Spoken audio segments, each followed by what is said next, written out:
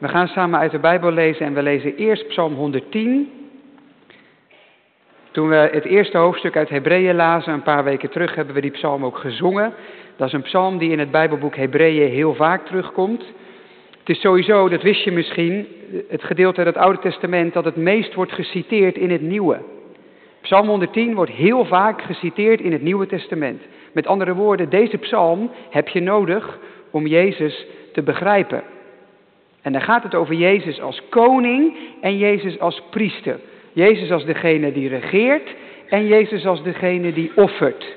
Hou die twee dingen in je hoofd en dan gaan we daarna Hebreeën 1 lezen. Maar we lezen eerst Psalm 110. De psalm die dus wordt aangehaald in Hebreeën 1. En die gaat over een koning op de troon die niet David is. Want het is de Heer die tot de Heer spreekt. Psalm 110 klinkt het woord van God zo. Een psalm van David. De Heere heeft tot mijn Heere gesproken, dus dit kan niet David zelf zijn, dat moet een ander zijn. Zit aan mijn rechterhand, totdat ik uw vijanden gemaakt zal hebben tot een voetbank voor uw voeten. De Heere strekt uw machtige scepter uit vanuit Sion en zegt, heers te midden van uw vijanden. Uw volk is zeer gewillig op de dag van uw kracht, getooid met heilig sieraad. Uit de baarmoeder van de dageraad is voor u de dauw van uw jeugd. Het gaat allemaal over die man die dus naast de Heere op de troon zit en die Heer wordt genoemd. De Heer heeft gezworen en hij zal er geen berouw van hebben. U bent, en dan een Hebreeënwoord, priester. Voor eeuwig. Naar de ordening van Melchizedek. Daar zullen we later in Hebreeën nog wel op terugkomen. De Heer is aan uw rechterhand. Hij verplettert koningen op de dag van zijn toorn. Hij spreekt recht onder de heidenvolken, vult het oorlogsveld met dode lichamen van de vijand en verplettert hem die het hoofd is over een groot land. Hij drinkt onderweg uit de beek en daarom heft hij zijn hoofd omhoog. En nu lezen we Hebreeën 1, de eerste 4 versen. We hebben een tijdje terug dat hele hoofdstuk gelezen over Jezus die meer is dan de engelen. Ik lees nu even de eerste 4 versen en in de preek gaat het vooral over vers 3b. Het laatste stukje van vers 3. Hebreeën 1, de eerste 4 versen en daar klinkt het zo.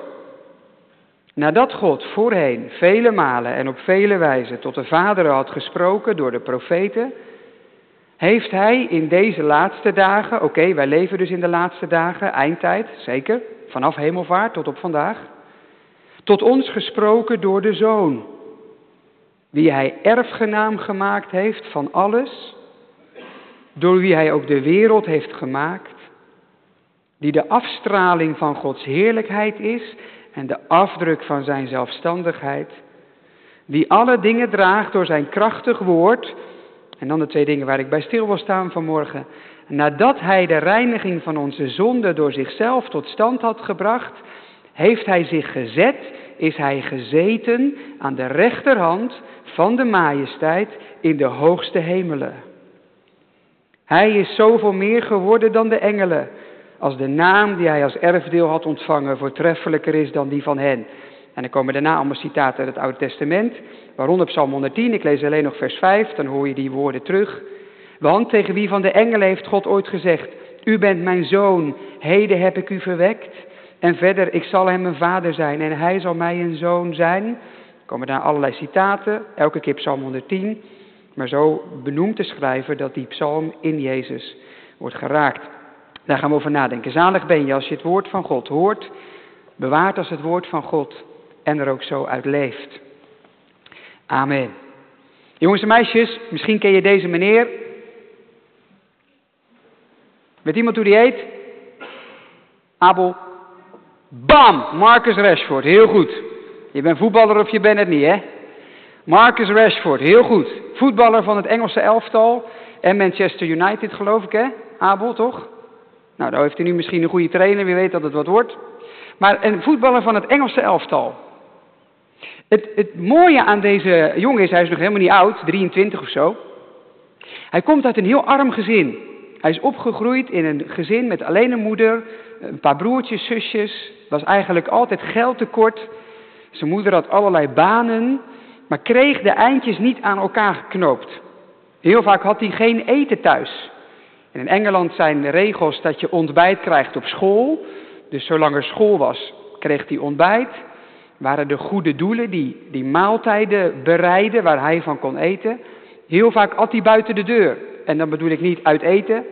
Dan bedoel ik op plekken waar maaltijden waren die thuis gewoon er niet waren. De kast was leeg. Er was geen eten. Opgegroeid in armoede. Een heel arm gezin. Maar ja, Marcus kon wel heel goed voetballen. En van dat arme gezin, waar heel weinig was, is hij nu een hele bekende voetballer, die miljoenen verdient en die nu al lang niet meer arm is. Dan kan je natuurlijk bedenken dat die Marcus denkt, zo, mooi, dat heb ik achter me gelaten, nu ben ik rijk, klaar ermee. Maar hij doet wat anders. Hij bemoeit zich heel erg met de politiek in Engeland. En dan juist voor de kinderen die in armoede leven. Hij had een plan dat alle kinderen ook in de schoolvakanties, als de school dicht was, maaltijden kregen van de school, van de overheid. Want ja, hij wist uit zijn eigen ervaring, als er thuis geen eten is en het is schoolvakantie, heb je gewoon geen ontbijt. Dus hij wilde dat alle kinderen buiten ook in de vakanties, eten zouden krijgen. Maar de politiek vond dat niet handig, veel te duur en hadden ze geen budget voor. Toen heeft hij aan allerlei touwtjes getrokken, berichten gestuurd, mensen gebeld, allerlei dingen gedaan. Tot op het moment waarop de premier van Engeland, Boris Johnson, met zijn kabinet zei, nou moet het toch maar doen. En nu gaat dat gebeuren. Kinderen krijgen in de zomervakantie, in alle schoolvakanties, maaltijden. Omdat ze anders geen ontbijt zouden hebben. Hij doet dat natuurlijk omdat hij heel goed weet wat het is. Hij is zelf arm geweest en nu zit hij op een plek waar hij invloed heeft, waar hij aan de touwtjes kan trekken, omdat hij heel veel geld heeft en heel bekend is. En hij zet dat in om ervoor te zorgen dat die arme kinderen krijgen wat ze nodig hebben.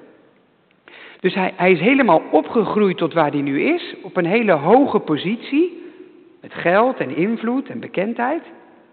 En dat zet hij in om juist waar hij vandaan kwam te redden. Dat is hemelvaart. Dat is hemelvaart. Jezus die mens werd, die arm werd en die omhoog ging naar een plek van positie en invloed in de hemel om daar te redden de mensen waarvan hij zo goed weet wat het is. Daar gaan we over nadenken in de preek.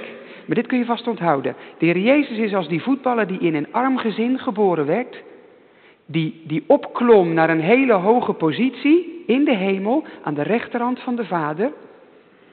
En die van daaruit zorgt dat de mensen bij wie die vandaan kwam worden geregeerd. Dat er voor hen wordt gezorgd. Nu en in de toekomst. Dat zegt Psalm 110, dat zegt Hebreeën 1 vers 3b en daar gaan we over nadenken in de preek. Na de preek zingen we het aanbiddingslied Kroon hem met gouden kroon, het lam op zijn troon. Denk ik het enige passende antwoord op hemelvaart. Op toonhoogte 396, alle drie de coupletten. Kroon hem met gouden kroon na de preek. Gemeente van de Heer Jezus Christus, hoe complex zit deze wereld in elkaar, hè? Bij elke crisis merk je dat nog weer in het bijzonder. Oekraïne en Rusland vallen nu op, maar dat die oorlog gevolgen heeft tot in Afrika. Ik hoorde van de week op de radio iets voorbij komen over Jemen. Een land waar al jaren een burgeroorlog woedt. Veel vluchtelingen, hongersnood en corona hebben velen verzwakt. Elke 10 minuten sterft er in Jemen een kind onder de 5 aan ziektes die niet dodelijk zouden hoeven zijn. Elke 10 minuten. Kind van onder de 5. Als dat in Nederland zou gebeuren, zouden we alles op stel zetten om het te verhelpen. Maar daar mag het klaarblijkelijk wel. 24 miljoen mensen in dat land hebben dringend ondersteuning nodig. 80% van de bevolking leeft van hulp. Maar alle aandacht gaat nu naar Oekraïne. En dat is natuurlijk heel goed en terecht, maar het gaat ten koste van anderen. En door de oorlog is er minder graan beschikbaar. De prijs daarvan gaat omhoog. En wie hebben er dus nog minder te eten? De armen. Gek genoeg betalen zij in deze wereld altijd weer de prijs. Mensen die toch al weinig hebben. Je dweilt in deze wereld toch ook vaak met de kraan open. Je verhelpt het een, je steunt die kant en ergens anders gaat er weer wat kapot. Crisis in de schepping, in de wereldpolitiek, in de economie, in de samenleving. Er staat zoveel onder druk. En dan vieren wij vandaag hemelvaart. Ik weet niet hoe dat met jou is, maar voor mij voelt dat soms ook wel een beetje wereldvreemd. Als een kerkelijk feestje in een wereld die helemaal geen feest meer is. Wat heb je dan aan zo'n hemelvaartsdag vandaag? Het is prachtig dat wij niet de eerste zijn die zo'n vraag stellen. Die oeroude catechismus is ons al lang voor. We hoorden dat bij de geloofsbelijdenis. Dat doet de catechismus heel vaak. Die vraagt bij grote dingen ook altijd, ja, maar wat heb je er eigenlijk aan? Wat nut het ons? Want zo werken de grote dingen van God. Dat zijn niet alleen maar waarheden om te geloven, dat zijn bemoedigende beloften om te vieren. Ze helpen ons te leven met hoop in deze wereld. Je hebt er wat aan, je kunt het vieren. En dat is dus ook zo met hemelvaart. Dat is maar niet een gewoonte, dat is feest. Dat vieren wij. Ja, maar wat vieren we dan? Nou, genoeg.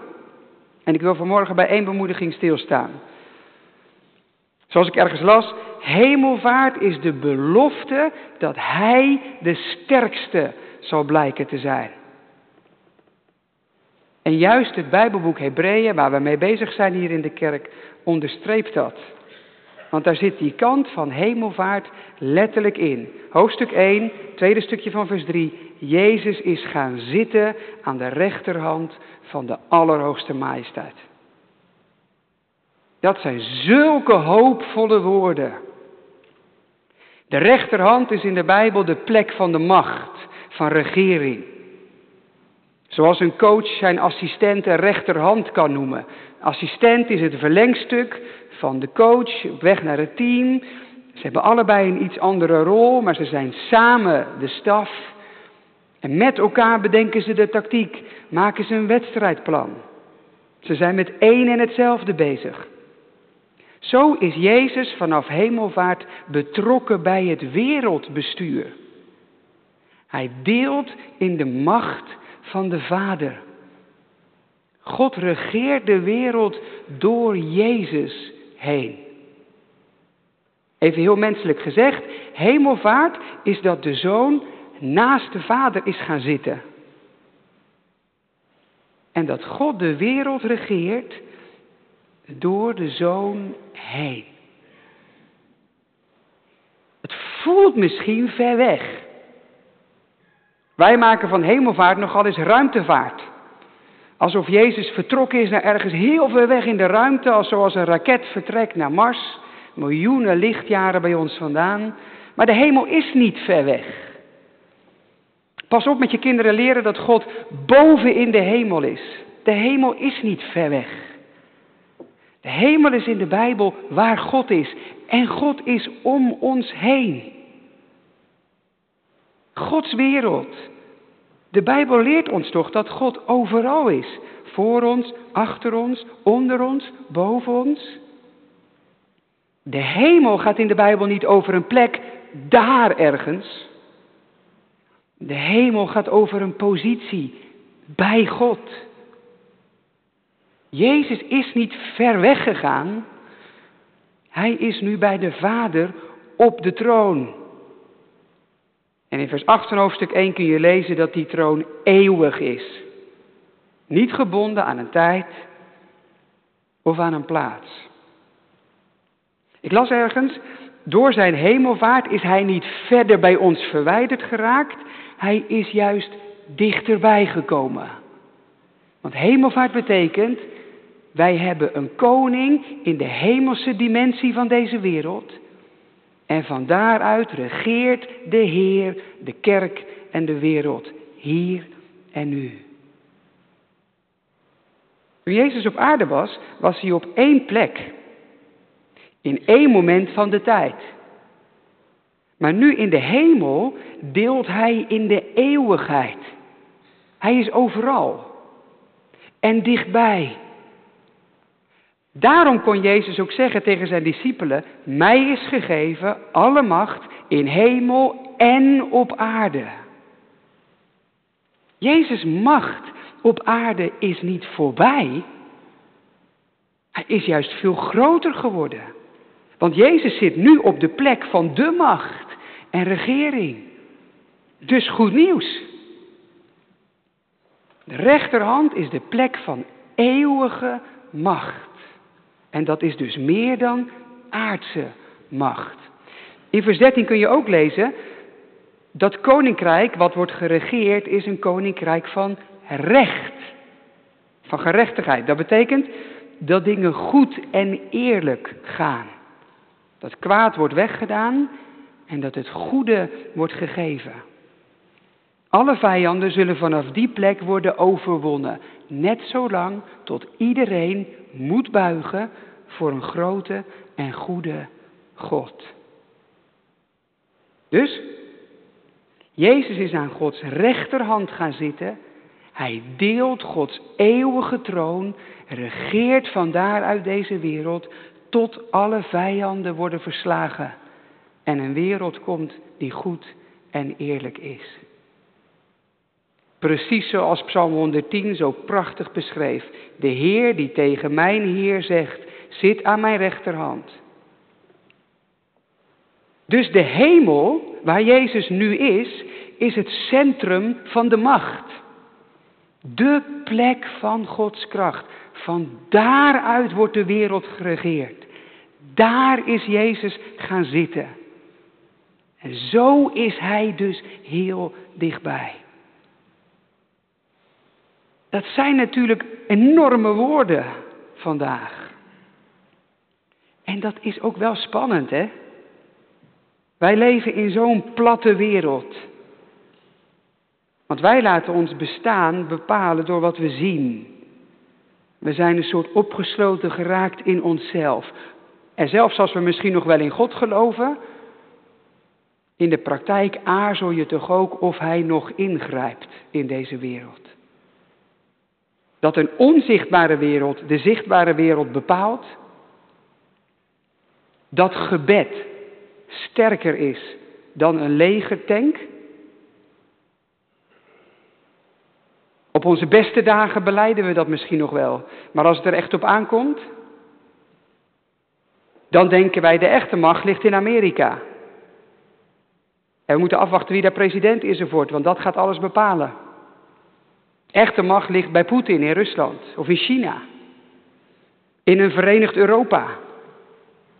Echte macht wordt bepaald door geld en geweld. Want dat is wat wij zien.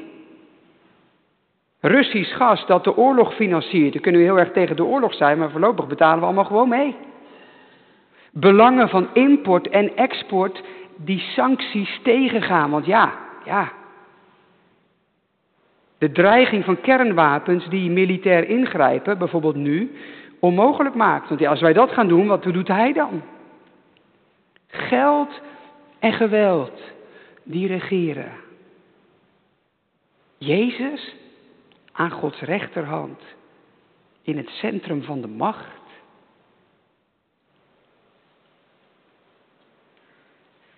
Niet voor niks dat verderop in Hebreeën 2, wij zien dat nu nog niet. Dat alles hem onderworpen is. We zien het niet. Want Jezus' leiderschap is een verborgen leiderschap. Hij regeert vanuit de hemel. En de hemel valt nog niet met de aarde samen. Er zit een scheiding tussen Gods wereld en de onze. En daarom zien we hem nog niet. Die scheiding zal worden weggenomen. Als Jezus terugkomt en Gods dag aanbreekt, wordt die scheiding tussen de hemel en de aarde weggenomen en worden hemel en aarde één.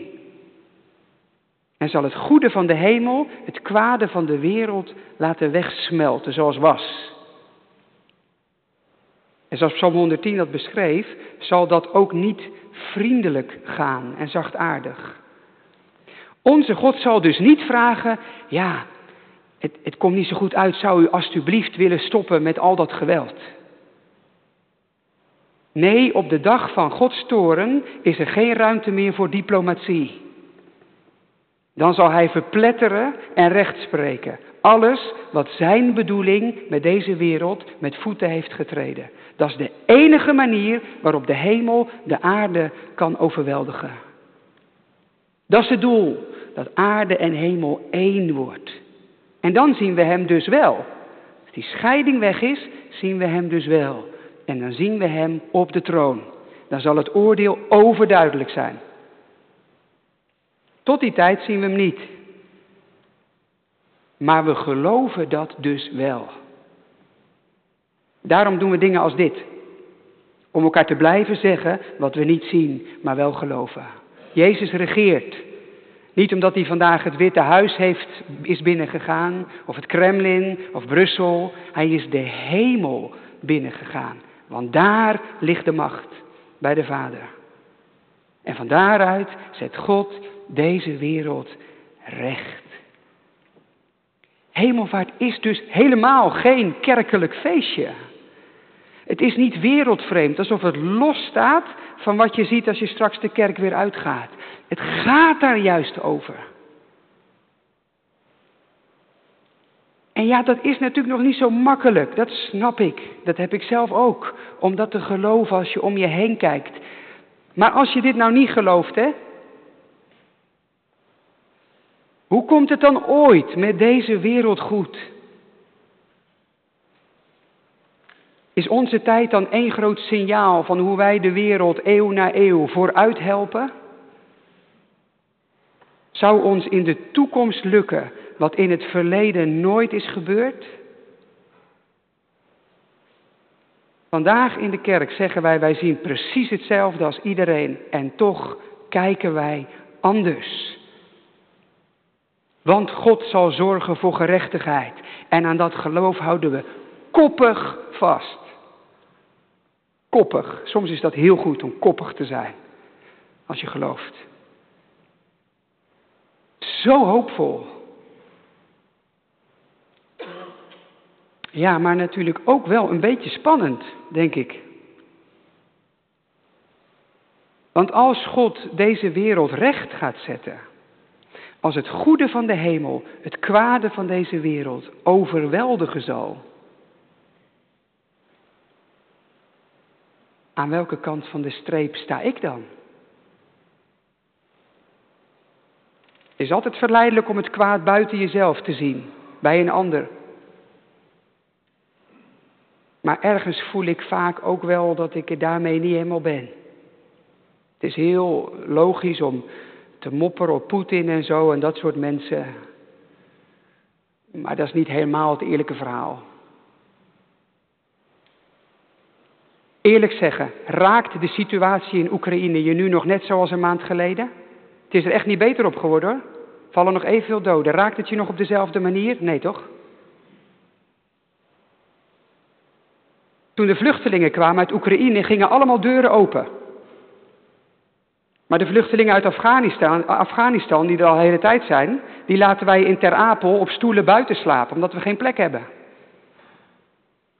Afghanistan, het land waar een meisje van 10 wordt verkocht aan een 20 jaar oudere bruidegom, omdat het gezin anders geen geld heeft om van te leven. Misschien las je het van de week. En dat vinden wij natuurlijk allemaal heel erg, die armoede. Maar we geven zelf niet zoveel dat het ons comfort in de weg staat. Natuurlijk willen wij niet dat kinderen worden uitgebuit. Nee, stel je voor. Maar ik wil ook niet te veel betalen voor wat ik koop. Als het over onrecht gaat in deze wereld, hè? Zit dat dan allemaal buiten ons? Of houden wij toch ook verdraaid veel in stand? Oneerlijkheid, onrecht. En wij hebben het gewoon toevallig goed getroffen. Als God regeert en recht doet wereldwijd, is Jezus koningschap dan wel zo'n zegen? Ik kan wel naar gerechtigheid verlangen, Maar moet ik er soms niet eerder bang voor zijn?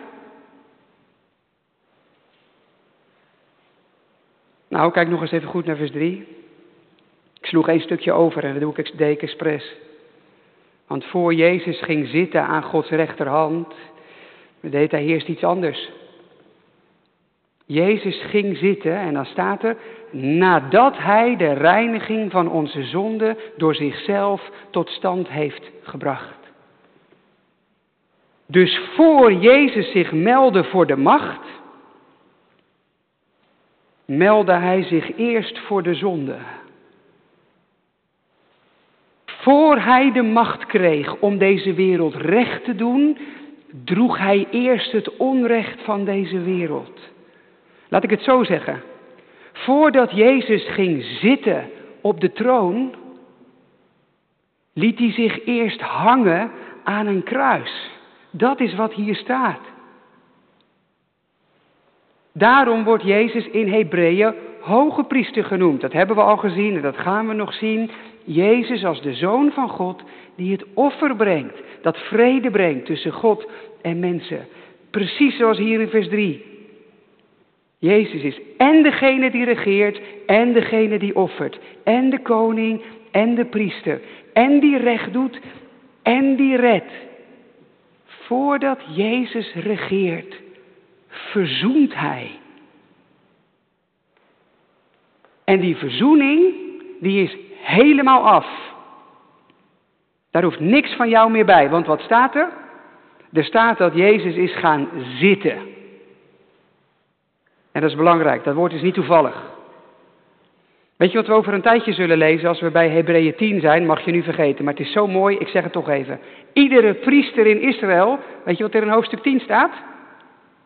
Iedere priester in Israël die stond, dat woordje staat er. Hij stond dagelijks te dienen. Elke dag moest hij opnieuw in de benen. Hij kon niet gaan zitten. Als je werk hebt kan je niet gaan zitten, dan moet je aan de gang. Elke dag moest hij opnieuw offers brengen, want het offer van een priester was niet genoeg. Hij moest bezig blijven. Maar deze priester, nadat hij eenmaal het offer had gebracht, is gaan zitten in de eeuwigheid. Aan Gods rechterhand. Zo mooi. Aardse priesters stonden, want hun offer moest telkens weer. De hemelse priester zit, want zijn offer is eens en voorgoed genoeg. En vanuit dat genoeg gaat hij regeren. Zo mooi. De koning die recht doet is ook de priester die de zonde heeft verzoend. En hoe noemde Psalm 110 die koning? Precies, priester. Voor eeuwig. Prachtig, hè? Ik hoop dat je voelt wat een hoop er in dat ene vers tot ons komt vandaag. Er is zoveel in de wereld gaande. Voor ons gevoel belanden we in een andere fase van de tijd. Staan er dingen te gebeuren? Als dat echt zo is, zullen we pas over een tijdje weten. Maar het grijpt ons nu wel aan. Je kijkt nu om je heen en je denkt, het gebeurt er allemaal. Waar gaat het heen? Wie brengt deze wereld op orde? In zo'n wereld vieren wij vandaag. Jezus is gaan zitten aan Gods rechterhand. Hij deelt in de macht van de Allerhoogste Majesteit. Hij zal de wereld recht doen. En dat gaat hij doen als hoge priester die onze zonde heeft verzoend. Zo is hij in de hemel. Daar wordt het oordeel over ons leven gebracht, in de hemel. Vanaf de troon van God zal de waarheid over ons leven klinken. En daar, waar het voor ons het meest spannend wordt, daar is hij, nu al. Als het oordeel klinkt, ook over mijn leven, zal blijken, het oordeel is al gedragen. Want mijn rechter en mijn redder zijn één. Hij regeert nadat hij heeft verzoend. Wat is dat vandaag een zegen. Als je zo de verkondiging van hemelvaart mag geloven, dan kun je voluit en helemaal bidden om recht, om regering, om gerechtigheid, om een wereld die wordt rechtgezet. Dan is hemelvaart niet ver weg, abstract. Je was nu in de kerk en daarna ga je wat leuks doen en dan was het weer voorbij. Dan is het zo concreet. Dan gaat het zo over wat je vandaag en morgen en overmorgen doet. Dan raakt het Rusland, Oekraïne, Amerika, China, Europa. Dan gaat het over Jemen, dan gaat het over Afghanistan. Dan gaat het over meisjes die om armoede worden verkocht. En dan vieren wij hier geen kerkelijk feestje. Dan worden wij gevoed in de hoop die we nodig hebben om te kunnen leven met hoop. Wij hopen op hemels leiderschap. En daarom verlangen we naar recht. Zonder dat we er bang voor hoeven zijn. Want één die de onze was, is in de hemel. Hij die ons begrijpt. Hij die ons bevrijdt. Hij is onze hoop. Dus wat kan je dan anders doen dan zingen? Kroon hem met gouden kroon.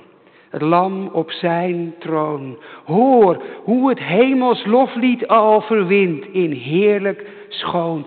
Ontwaak mijn ziel en zing van hem die voor u stierf. En prijs hem in al eeuwigheid die het heil voor jou verwierf. Amen.